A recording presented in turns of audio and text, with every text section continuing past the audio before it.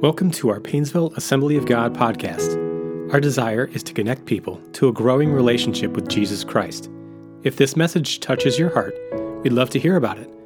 Email us at info@painesvilleag.com or visit painesvilleag.com. We pray that this message will be an encouragement to your faith.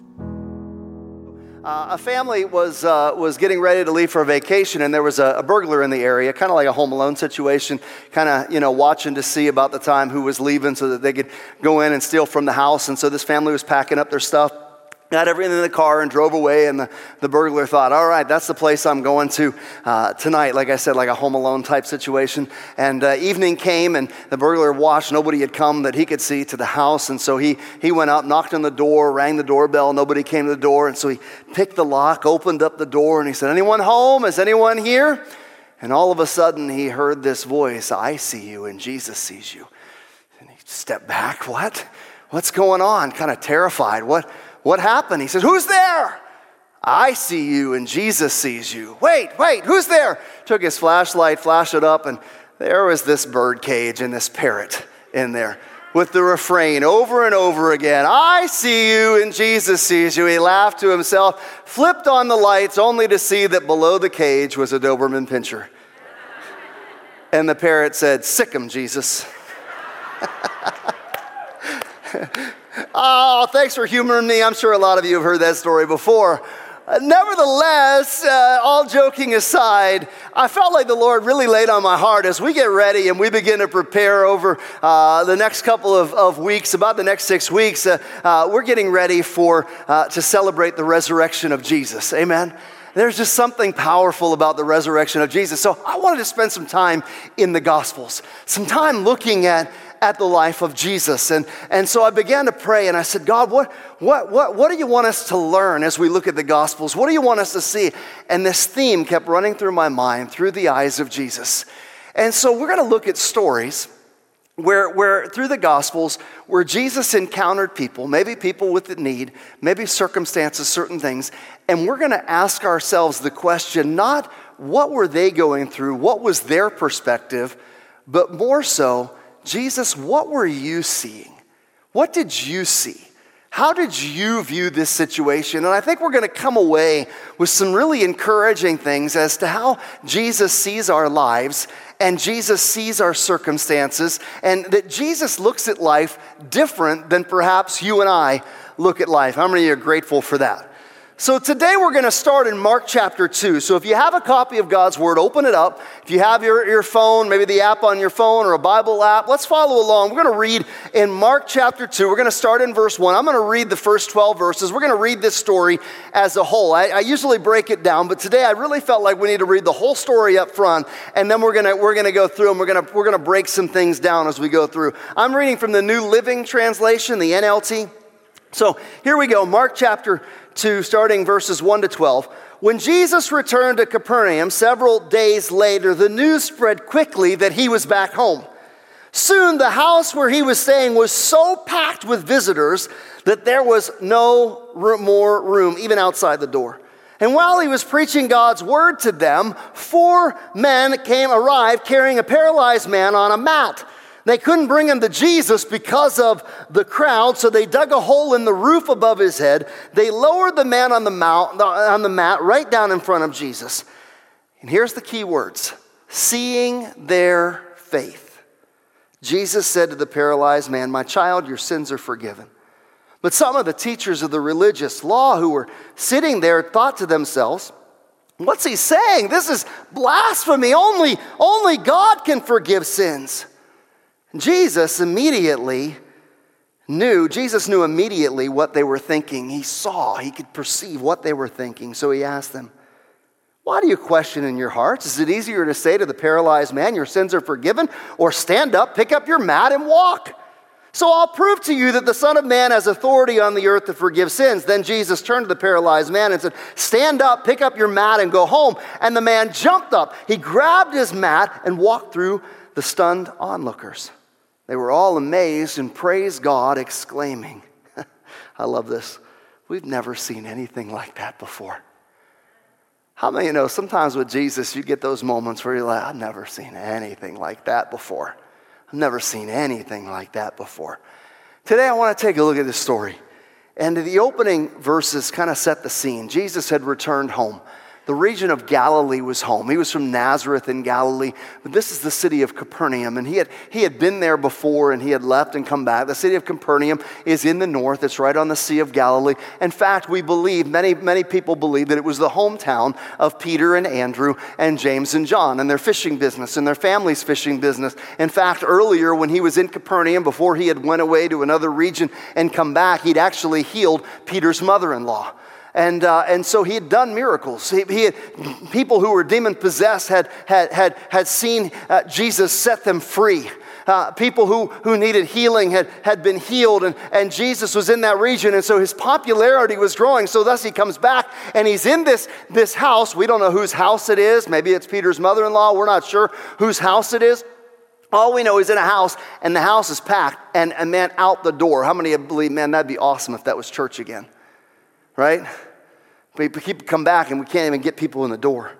And so they're curious, who is Jesus? And so here's Jesus, jam-packed. In the end of verse 2, we're introduced to 4 men, and they're carrying a paralyzed man, and they're trying to get him to Jesus, and they can't get through the door, so they go on the roof. We're going to talk about this. They open up the roof, they lower him down, and we get these words, Mark 2:5, seeing their faith. Seeing their faith. So today I want to take a look at this story. I want to dive in because I want to show you 4 things in this story. 4 things in this story that show us how Jesus sees things. That give us a picture of what Jesus sees. 4 things that Jesus sees that sometimes we might miss. And the first one might seem a little out of place, but hang with me because I think it's powerful. I think it's a powerful truth. And it's simply this: Jesus sees the primacy of the Word. Jesus sees the primacy of the Word. How many know the Word of God is most important? Right? In fact, I think that this is one of the central themes that runs through at least the first several chapters of the book of Mark, is the primacy and the power of Jesus' Word. It opens with a packed house in Capernaum. In fact, it is so filled with people that there is no more room. But can I tell you something? Jesus isn't there doing a healing ministry. Jesus isn't there doing a deliverance ministry. What we see in verse 2, it says this: while he was preaching God's word to them. Jesus was there preaching the Word of God. In fact, that was primary to his ministry. Mark chapter 1, if we go back just a chapter, let me just kind of dive in a moment, because we like to focus on the healings and the miracles and the deliverance. But I've got to tell you, although Jesus did those things, the most important thing that Jesus came to do was to declare the power of the Word of God, the primacy of the Word of God. He came to preach that the kingdom of God is near. Repent of your sin. That's why he came. We see this pattern over and over. Mark 1, if you just flip back one chapter, verses 14 and 15. Later on, after John was arrested, that's John the Baptist, Jesus went into Galilee where he preached God's good news. He preached. The time promised by God has come at last, he announced. The kingdom of God is near. Repent of your sins and believe the good news.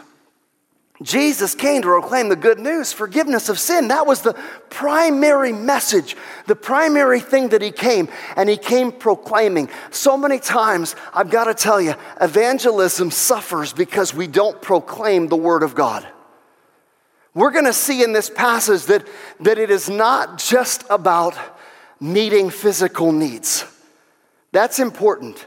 Compassion ministry is important. Meeting physical needs is important, but meeting physical needs without preaching and proclaiming the good news of Jesus Christ is incomplete mission and incomplete evangelism. It's incomplete. It's incomplete. Verse 21 and 22. You say, well, that's just 14 and 15. Let's go to verse 21 and 22. Let's go 7 verses later.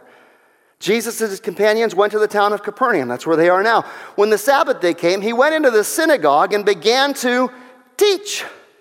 And the people were amazed at his teaching, and he taught them with real authority, quite unlike the teachers of the religious law. And what happened? Verse 27, 5 verses later, amazement gripped the audience, and they began to discuss what had happened. What sort of new teaching is this. They excitedly ask, it has such authority that even evil spirits obey his orders. There is power in Jesus' word. There is power in the word of God. There is power in the word of God. Hebrews says that the word of God is living and active, sharper than any two-edged sword. Listen, you can't teach people, you can't tell people about Jesus without including the word of God. The word of God is what is powerful. The word of God is life. The word of God is what makes the difference. Don't leave the word of God out. Mark 1:27 just tells us that. And then there was amazement, not just at the miracles, but the power and the authority that came with it, that Jesus does have the power to heal and deliver. We're going to see it. But more importantly, there was a primacy of God's word. Verses 38 and 39, Jesus was up praying, and his disciples got him. They said, hey, there's all these people with need. You got to come back down. They're looking for you. Where'd you go? Look what Jesus says. But Jesus replied, we must go on to other towns as well, and I'll preach to them too. That's why I came. So he traveled throughout the region of Galilee, preaching in the synagogues and casting out demons. I will preach to them too. There is a primacy in God's word. And this story that we're looking at in Mark chapter 2 opens not with a healing ministry, not with a time of worship and a worship ministry, as important as those things are, not in a deliverance ministry, not that those things are not important or they don't take place, but there is a primacy of God's word. Jesus came preaching and teaching, and there was power and authority in his word. And if there's power and authority, and that's what Jesus valued, how much more ought we to value the word of God in our own lives? Secondly, Jesus sees the faith of 4 friends. Let's go back in the story. While he was preaching God's word to them, 4 men arrived carrying a paralyzed man on a mat. They couldn't bring him to Jesus because of the crowd, so they dug a hole in the roof above his head. They lowered the man on his mat right down in front of Jesus. And seeing their faith, Jesus said to the paralyzed man, my son, your sins are forgiven. Can you imagine the scene? Here's a packed house.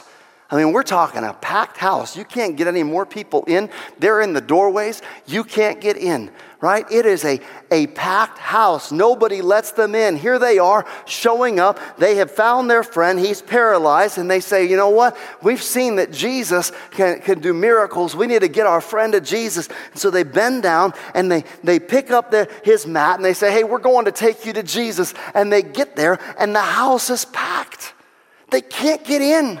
Can you imagine the scene? They can't get in. And I can imagine that as men do, men are problem solvers, right? I mean, we're fix it, right? How many of you ladies are just tired when you have a problem and you try to just share because you want your husband to listen and all he wants to do is fix it, right? Because men are fix-its, right? That's what we do. That's why we do tools, right? Tim the Tool Man Taylor, right? We like to fix it.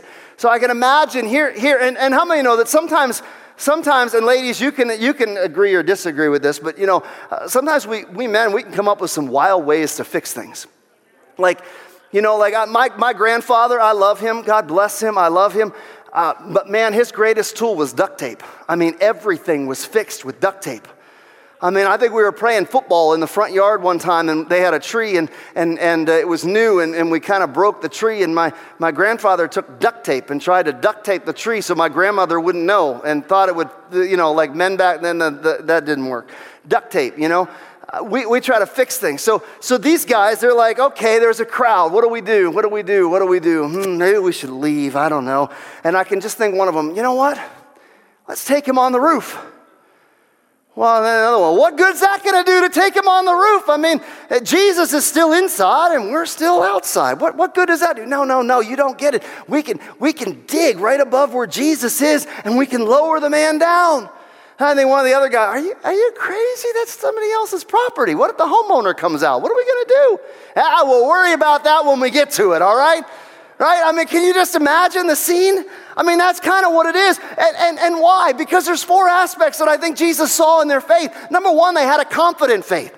right? You don't go up on the roof, destroying property, and lower your friend down unless you are confident in your faith that Jesus has the answer that your friend needs.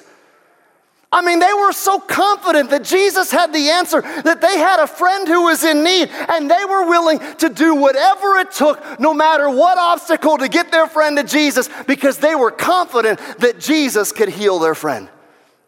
I think they had a compassionate faith. I think their faith was compassionate. I mean, after all, here's a man who is paralyzed. He can do nothing on his own. He is not able to get up on his own. He is laying down. He was never going to get himself to Jesus. He didn't have the ability. Without the compassion of his friends, he would simply lay there hearing about all of the other stories and all of the other people who were getting healed and who were being touched and who Jesus was meeting their need. Meanwhile, he could just lay there doing nothing but hearing the stories and wondering, boy, why not me? But he had 4 compassionate friends who were willing to take him and pick him up and help him get where he couldn't get on his own, to Jesus. Friends, their faith was a compassionate faith, so much so that when they got there and the crowd was there, they didn't just sit back and go, well, sorry, we tried, man, nothing else we can do. No, they went above and beyond because they were confident in their faith and they were compassionate and knew that their friend needed to get at the feet of Jesus. I think their faith was a creative faith. It was a creative faith. I mean, who goes up on a roof and digs through the top? I mean, roofs there were flat roofs, by the way. I didn't explain that. In Palestine, they were flat roofs. Oftentimes, they would have stairwells because they were built that way. It's hot there. And you'd go in the house so you'd get away from the sun, but at night, your house would be hot. I don't know about you, I don't sleep good when it's hot, right? So you get up on the roof, and sometimes you would lay out at night on the roof where it was cool. It was a place where you'd lay out. We see it in Acts chapter 10 with Peter, right? Before he gets the vision, before Cornelius comes knocking at the door, he's hungry. Where is he at? He's up on the roof, right? Because that was a place. So it was nothing for them to go carry their guy up the stairs, get him on the roof. The problem was, how did they get him to Jesus? Well, there's this tile, and there's mud, and there's this kind of stuff, so we're just going to take the roof apart. We'll worry about fixing it later or figuring out something like that. But we got to get our friend to Jesus. We got to get creative. Friends, I got to tell you, sometimes in our faith, we get stuck like there's an obstacle. The enemy says no, and we let that get to us. We let that cause us to lose faith. We let that cause us to lose heart. We let that cause us to stop persevering in what we know, the answer that we know that Jesus needs. Instead, we run up against an obstacle and we go, oh, well, I guess there's nothing I can do. Oh, well, I've tried everything. They were creative. And their faith, fourth, was courageous. It was courageous. I mean, who digs through a roof? You're talking about interrupting a service. Can you imagine? If you're there, here's Jesus. Jesus is preaching, right? He's having a preaching service going on, and the house is packed. And then all of a sudden, you get up on the roof. And I can just imagine people like, what is all that commotion on the roof? And then all of a sudden, they're standing there. You can imagine the people hearing Jesus, and there's like a little bit of dirt and stuff like falling, like on my head. What was that on my head? What just happened on my head? What is that noise? I'm trying to hear Jesus. Stop distracting me. Right? Well, I got this dirt on my head. Where'd that coming from? And then you look, Jesus, he's like seeing people dodging, like, whoa, hey, look out, whoa. And he's preaching, and I'm imagining him stepping back, like, what? What is going on? I've had some distractions before in service, nothing like that. And then all of a sudden you can see light like peering in, like, oh, hey, there's a hole in the roof. Hey, there's people in the, hey, what is going on up there? And the crowd just stops, people back up, and all of a sudden you get this man just being lowered down. What? Let me tell you, that kind of faith is contagious. Because you probably have a man who's been laying paralyzed, can't do anything, probably given up that he's ever going to experience a touch in his life. He's ever going to experience a healing, that his life is ever going to change. It's over. But he had 4 friends who had faith. And I can imagine they brought him the idea, and he said, well, We can try it, I guess. I don't know. Whatever you want to do. I don't know if it'll work. And they carry him. Then they get to the place. Can you imagine? The doors are packed. And he goes, see, I told you guys that we just have to go home. There's nothing that anybody can do. And they say, no. We're not done yet. We're going on the roof. We're going to open the roof. And I can imagine, but what if you lower me down there and nothing happens? I mean, I'm in front of all of these people. What if you lower me down and nothing happens? I mean, I don't know. What am I going to do? And yet, when he's lowered down in front of Jesus, we see the scripture here. It says that seeing their, Their, their faith. It is plural faith. Is it just the four guys? Or was there something in their faith that got him thinking, you know what? I wonder, could Jesus heal me? Could this be the day that I get up and walk? Could this be the day that I'm healed? Could this really happen? Could it really happen? And as he's going down and he's being laid down in front of Jesus and he's heard all the stories and he's seen the courage of his friends, can you imagine as he's looking up into the face of Jesus that there might be an expectation? And Jesus, just say the word. You say it, I'm ready. When we do crazy things in faith, when our faith is confident, when we are so compassionate, we'll go to whatever creative means possible to get people to Jesus. Let me tell you something. There's something contagious about that kind of faith. There's something contagious because when Jesus healed this man, look what happened. Mark 2:12, the man jumped up, grabbed his mat, walked through, stunned onlookers. And they were all amazed and praised God, exclaiming, we've never seen anything like this before. When you've got faith that is confident and compassionate and courageous, it's contagious. It's contagious. And it says, seeing their faith through the eyes of Jesus. Jesus is looking to and fro to see if he will find faith on the earth. Is there anybody with that kind of faith in this room to trust and believe Jesus? I know some of you are like, man, Pastor, you're talking that crazy faith. I'm hoping to stir up and get you courageous in your faith. Because here's the next aspect of what Jesus sees, the primacy of the word and the faith of these four friends. But Jesus sees something else. As the man is laid before him, Jesus doesn't just see one need. Jesus sees two urgent needs. Jesus sees two urgent needs. The first, obviously, is the physical need. The man's physical need was evident, right? He was paralyzed. Everybody could see that. It was evident to the crowd. It was evident to the four men on the roof. The need that he had was evident to himself. The need that he had was evident to Jesus. It was evident. But there was another need. And this was a need, a spiritual need that was ultimate. The second need that Jesus saw that they didn't see was a spiritual need. And that spiritual need was ultimate. Seeing their faith, Jesus said to the paralyzed man, child, or son in some translations, your sins are forgiven. I'm up on the roof. I'm one of the friends. Hey, Jesus. He's paralyzed. Did you miss that? That's why we lowered him down. He needs healing. That forgiveness thing is great, but hey, he needs healing. You know, sometimes we get so focused on the physical. And physical needs are important, aren't they? Because we deal with them day in and day out. They're the things that are right before us. If you're sick in body, every day you're waking up and that fear or that pain or that ache or that medicine list that you've got to take is primary. It can sometimes get in the way. Physically, if you're struggling financially and you don't have a job and those bills just keep coming and you keep looking at the blankness in your bank account, let me tell you something.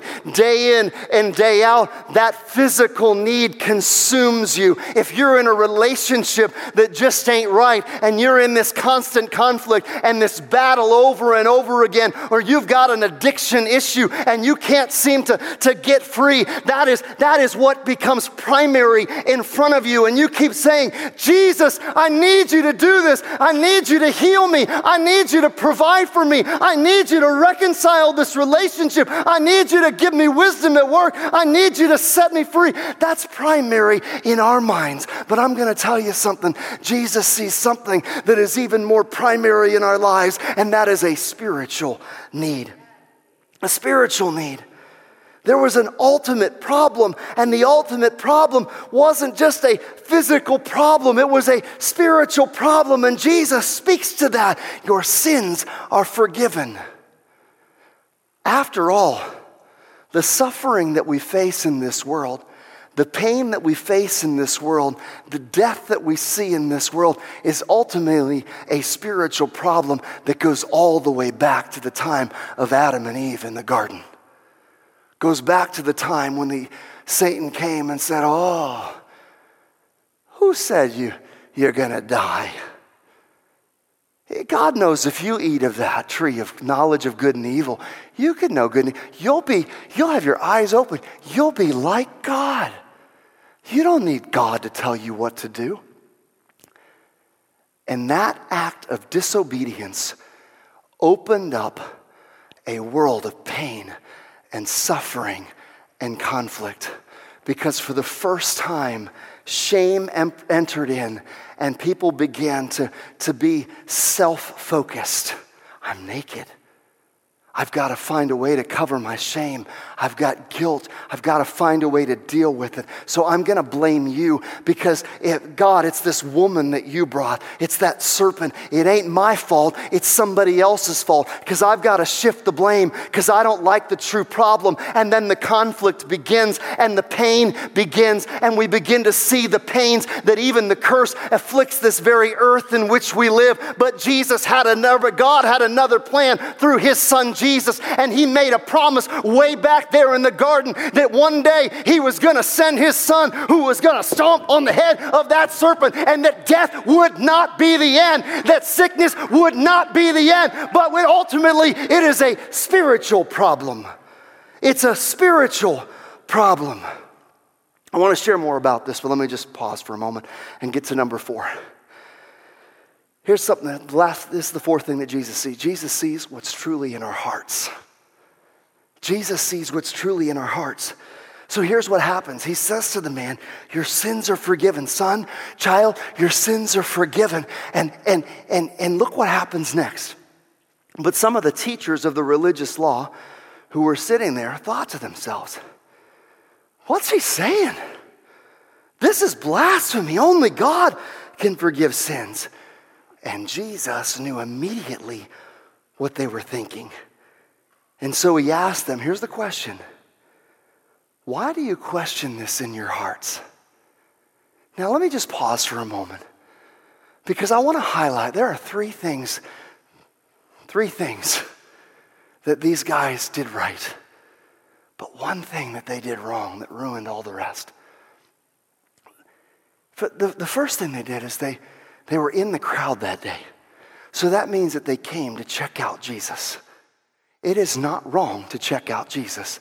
When you hear things about Jesus and you don't understand them and you don't know what they are, it is a good thing. There might be some of you in this room that you've just heard from a friend of what Jesus has done in their life. You're not sure you believe, but you've come here to check it out. You want to hear more about Jesus. That's a good thing. I'm glad you're here. I'm glad you're here.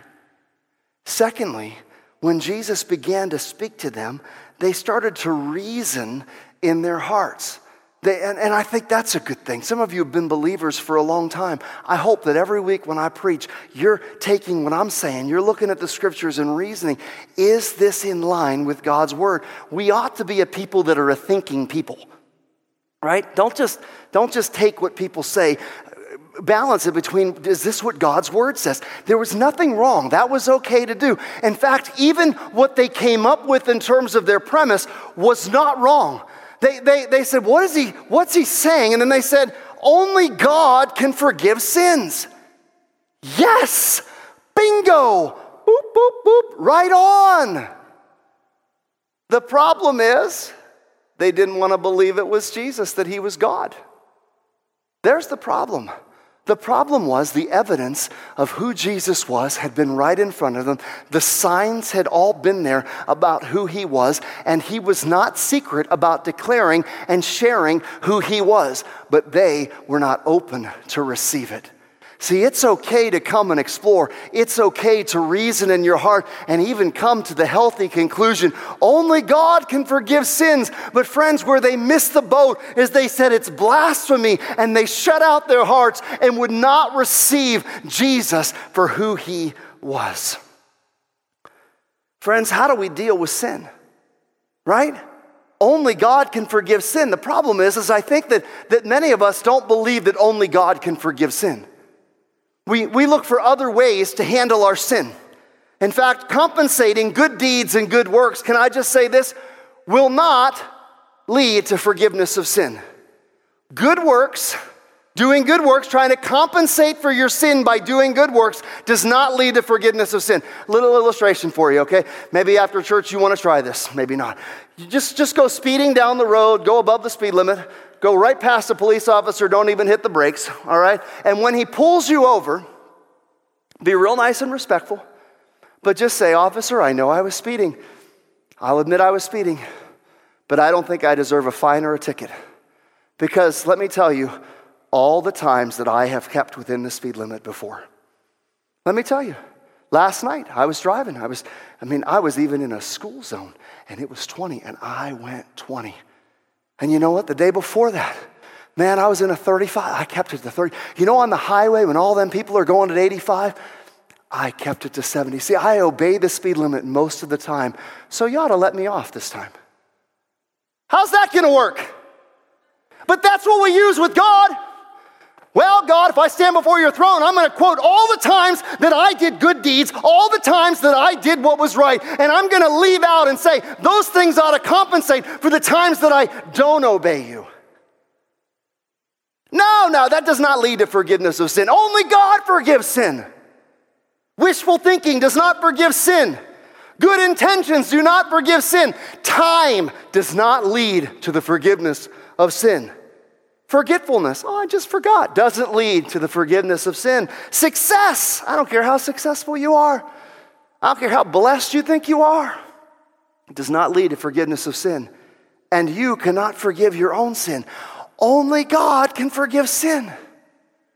And that is the biggest problem that we have in our lives, is a sin problem.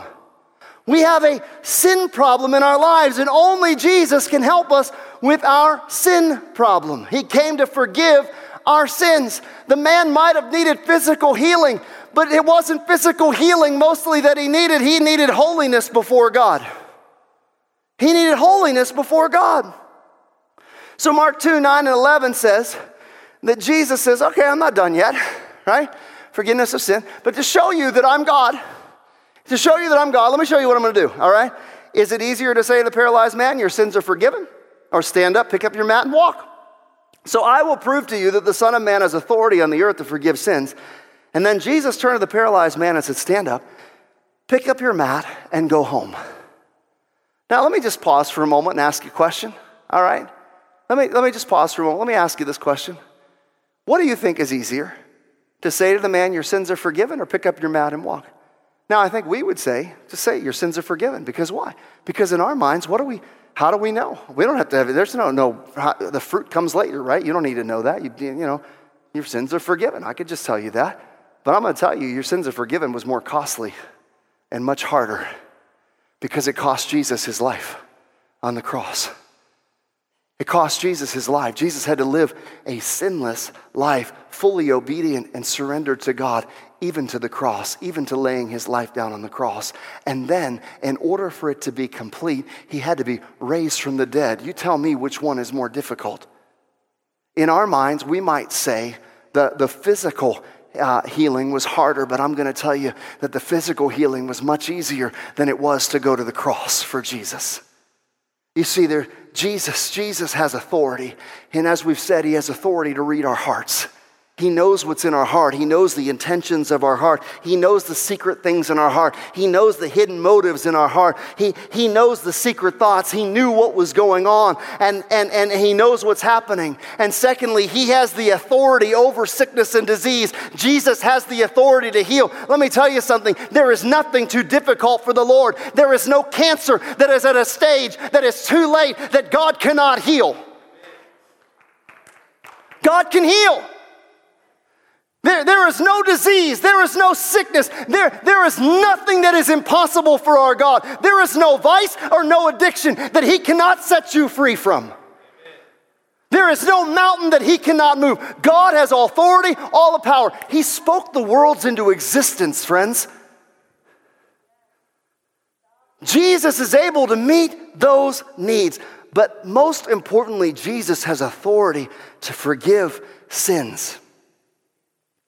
Son of Man, it's a title that Daniel used. It's more than just talking about his humanity. It's talking about the fact that he is the Messiah. And in that, there is authority and power in Jesus' name. There is power in Jesus' name. He is the Lamb of God who takes away the sin of the world.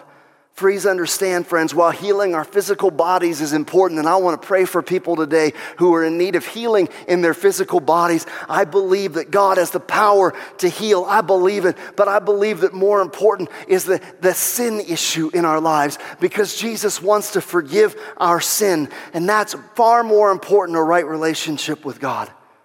Through the cross, Jesus' blood was shed for the remission of sin.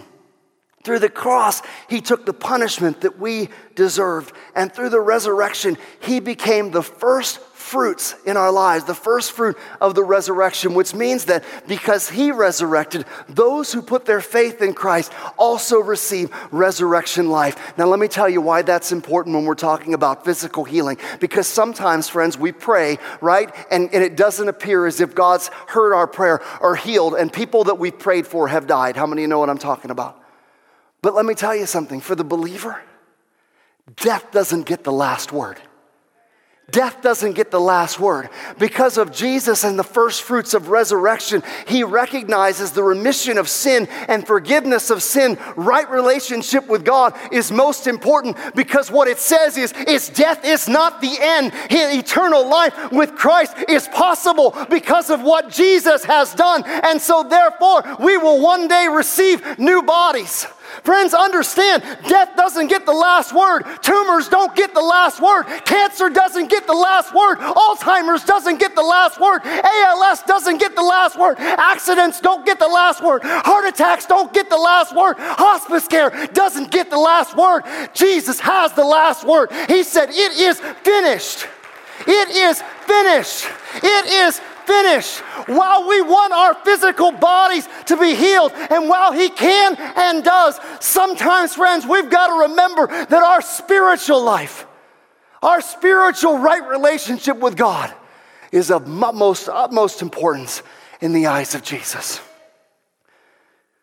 Forgiveness is God's greatest gift because it meets our greatest need. It meets our greatest need. In a few moments, we're going to close with communion. Worship team, will you come? So if you're at home, prepare. We're reminded by communion of his broken body and of his shed blood. But before we get to that, can I just have your attention just for a few moments more? I want to ask you a really, really, really, really, really important question. Several questions, 3 of them. 3 questions that I have. And I want us to look at this story and the characters of this story. And I want you to ask yourself, who are you in this story? Who are you? If you were in this story, which one of these characters would be you? Who would you be in this story? And don't say Jesus. You're not Jesus. All right? You're not Jesus. Some of you are the paralyzed man on the mat. You've got great need. Some of you have great physical needs. Some of you have great spiritual need. and that spiritual need has paralyzed you and kept you from moving forward in your life. You are paralyzed by your spiritual need. And today, Jesus wants to set you free. Today, Jesus wants to set you free. Some of you have been pondering in your heart, just like the scribes, that you would say, that's me. I'm kind of pondering. I don't know. Can God forgive sins? Can Jesus forgive sins? Friends, let me invite you to come to the feet of Jesus where you hear those words, my child, my son, my daughter, I want to speak to you. Your sins are forgiven. Some of you need your sin forgiven. You've been paralyzed for far too long, and it is time to let Jesus heal you and set you free. It's time to let Jesus work in your life. If that's you, and I'm not even going to ask you to bow your head and close your eyes, I want you to confidently say, Pastor, I need forgiveness of my sin. I want you to pick up your hand. Pastor, I need forgiveness of sin. If you're watching online, I want you right now in the comments, Pastor, I need forgiveness of sin. Is there anyone right now? I need forgiveness of sin. Thank you. Thank you. Thank you. Come on, all over this place. Right now, let's just begin to ask the Lord to forgive us right now. The Bible says if we confess our sin, He's faithful and just and will forgive us our sin and cleanse us from all unrighteousness. Jesus, right now we just come to you. And that's you. Just begin to pray. Jesus, forgive me of my sin. I come to you and I need forgiveness. And I ask you to forgive me of my sin, to cleanse me of my guilt, to cover my shame. I ask you to come into my heart and my life, and I ask you, Jesus, to make me right with God. I ask for your forgiveness today in my life. I ask you to make me whole. Do what only you can do, for you are God. I declare it today. You are God. And I ask for your forgiveness and your mercy and your grace. Thank you that I'm your child today. In Jesus' name, amen. Secondly, some of you need healing. You need healing. You need healing today. If you need healing, will you slip up your hand today? I want to pray for healing right now. I want to pray for healing. Come on, I need healing right now. Right now in this place. Jesus, right now. Right now, Jesus, you know those that are in need of healing. God, you're the healer. You're the healer. You're the healer.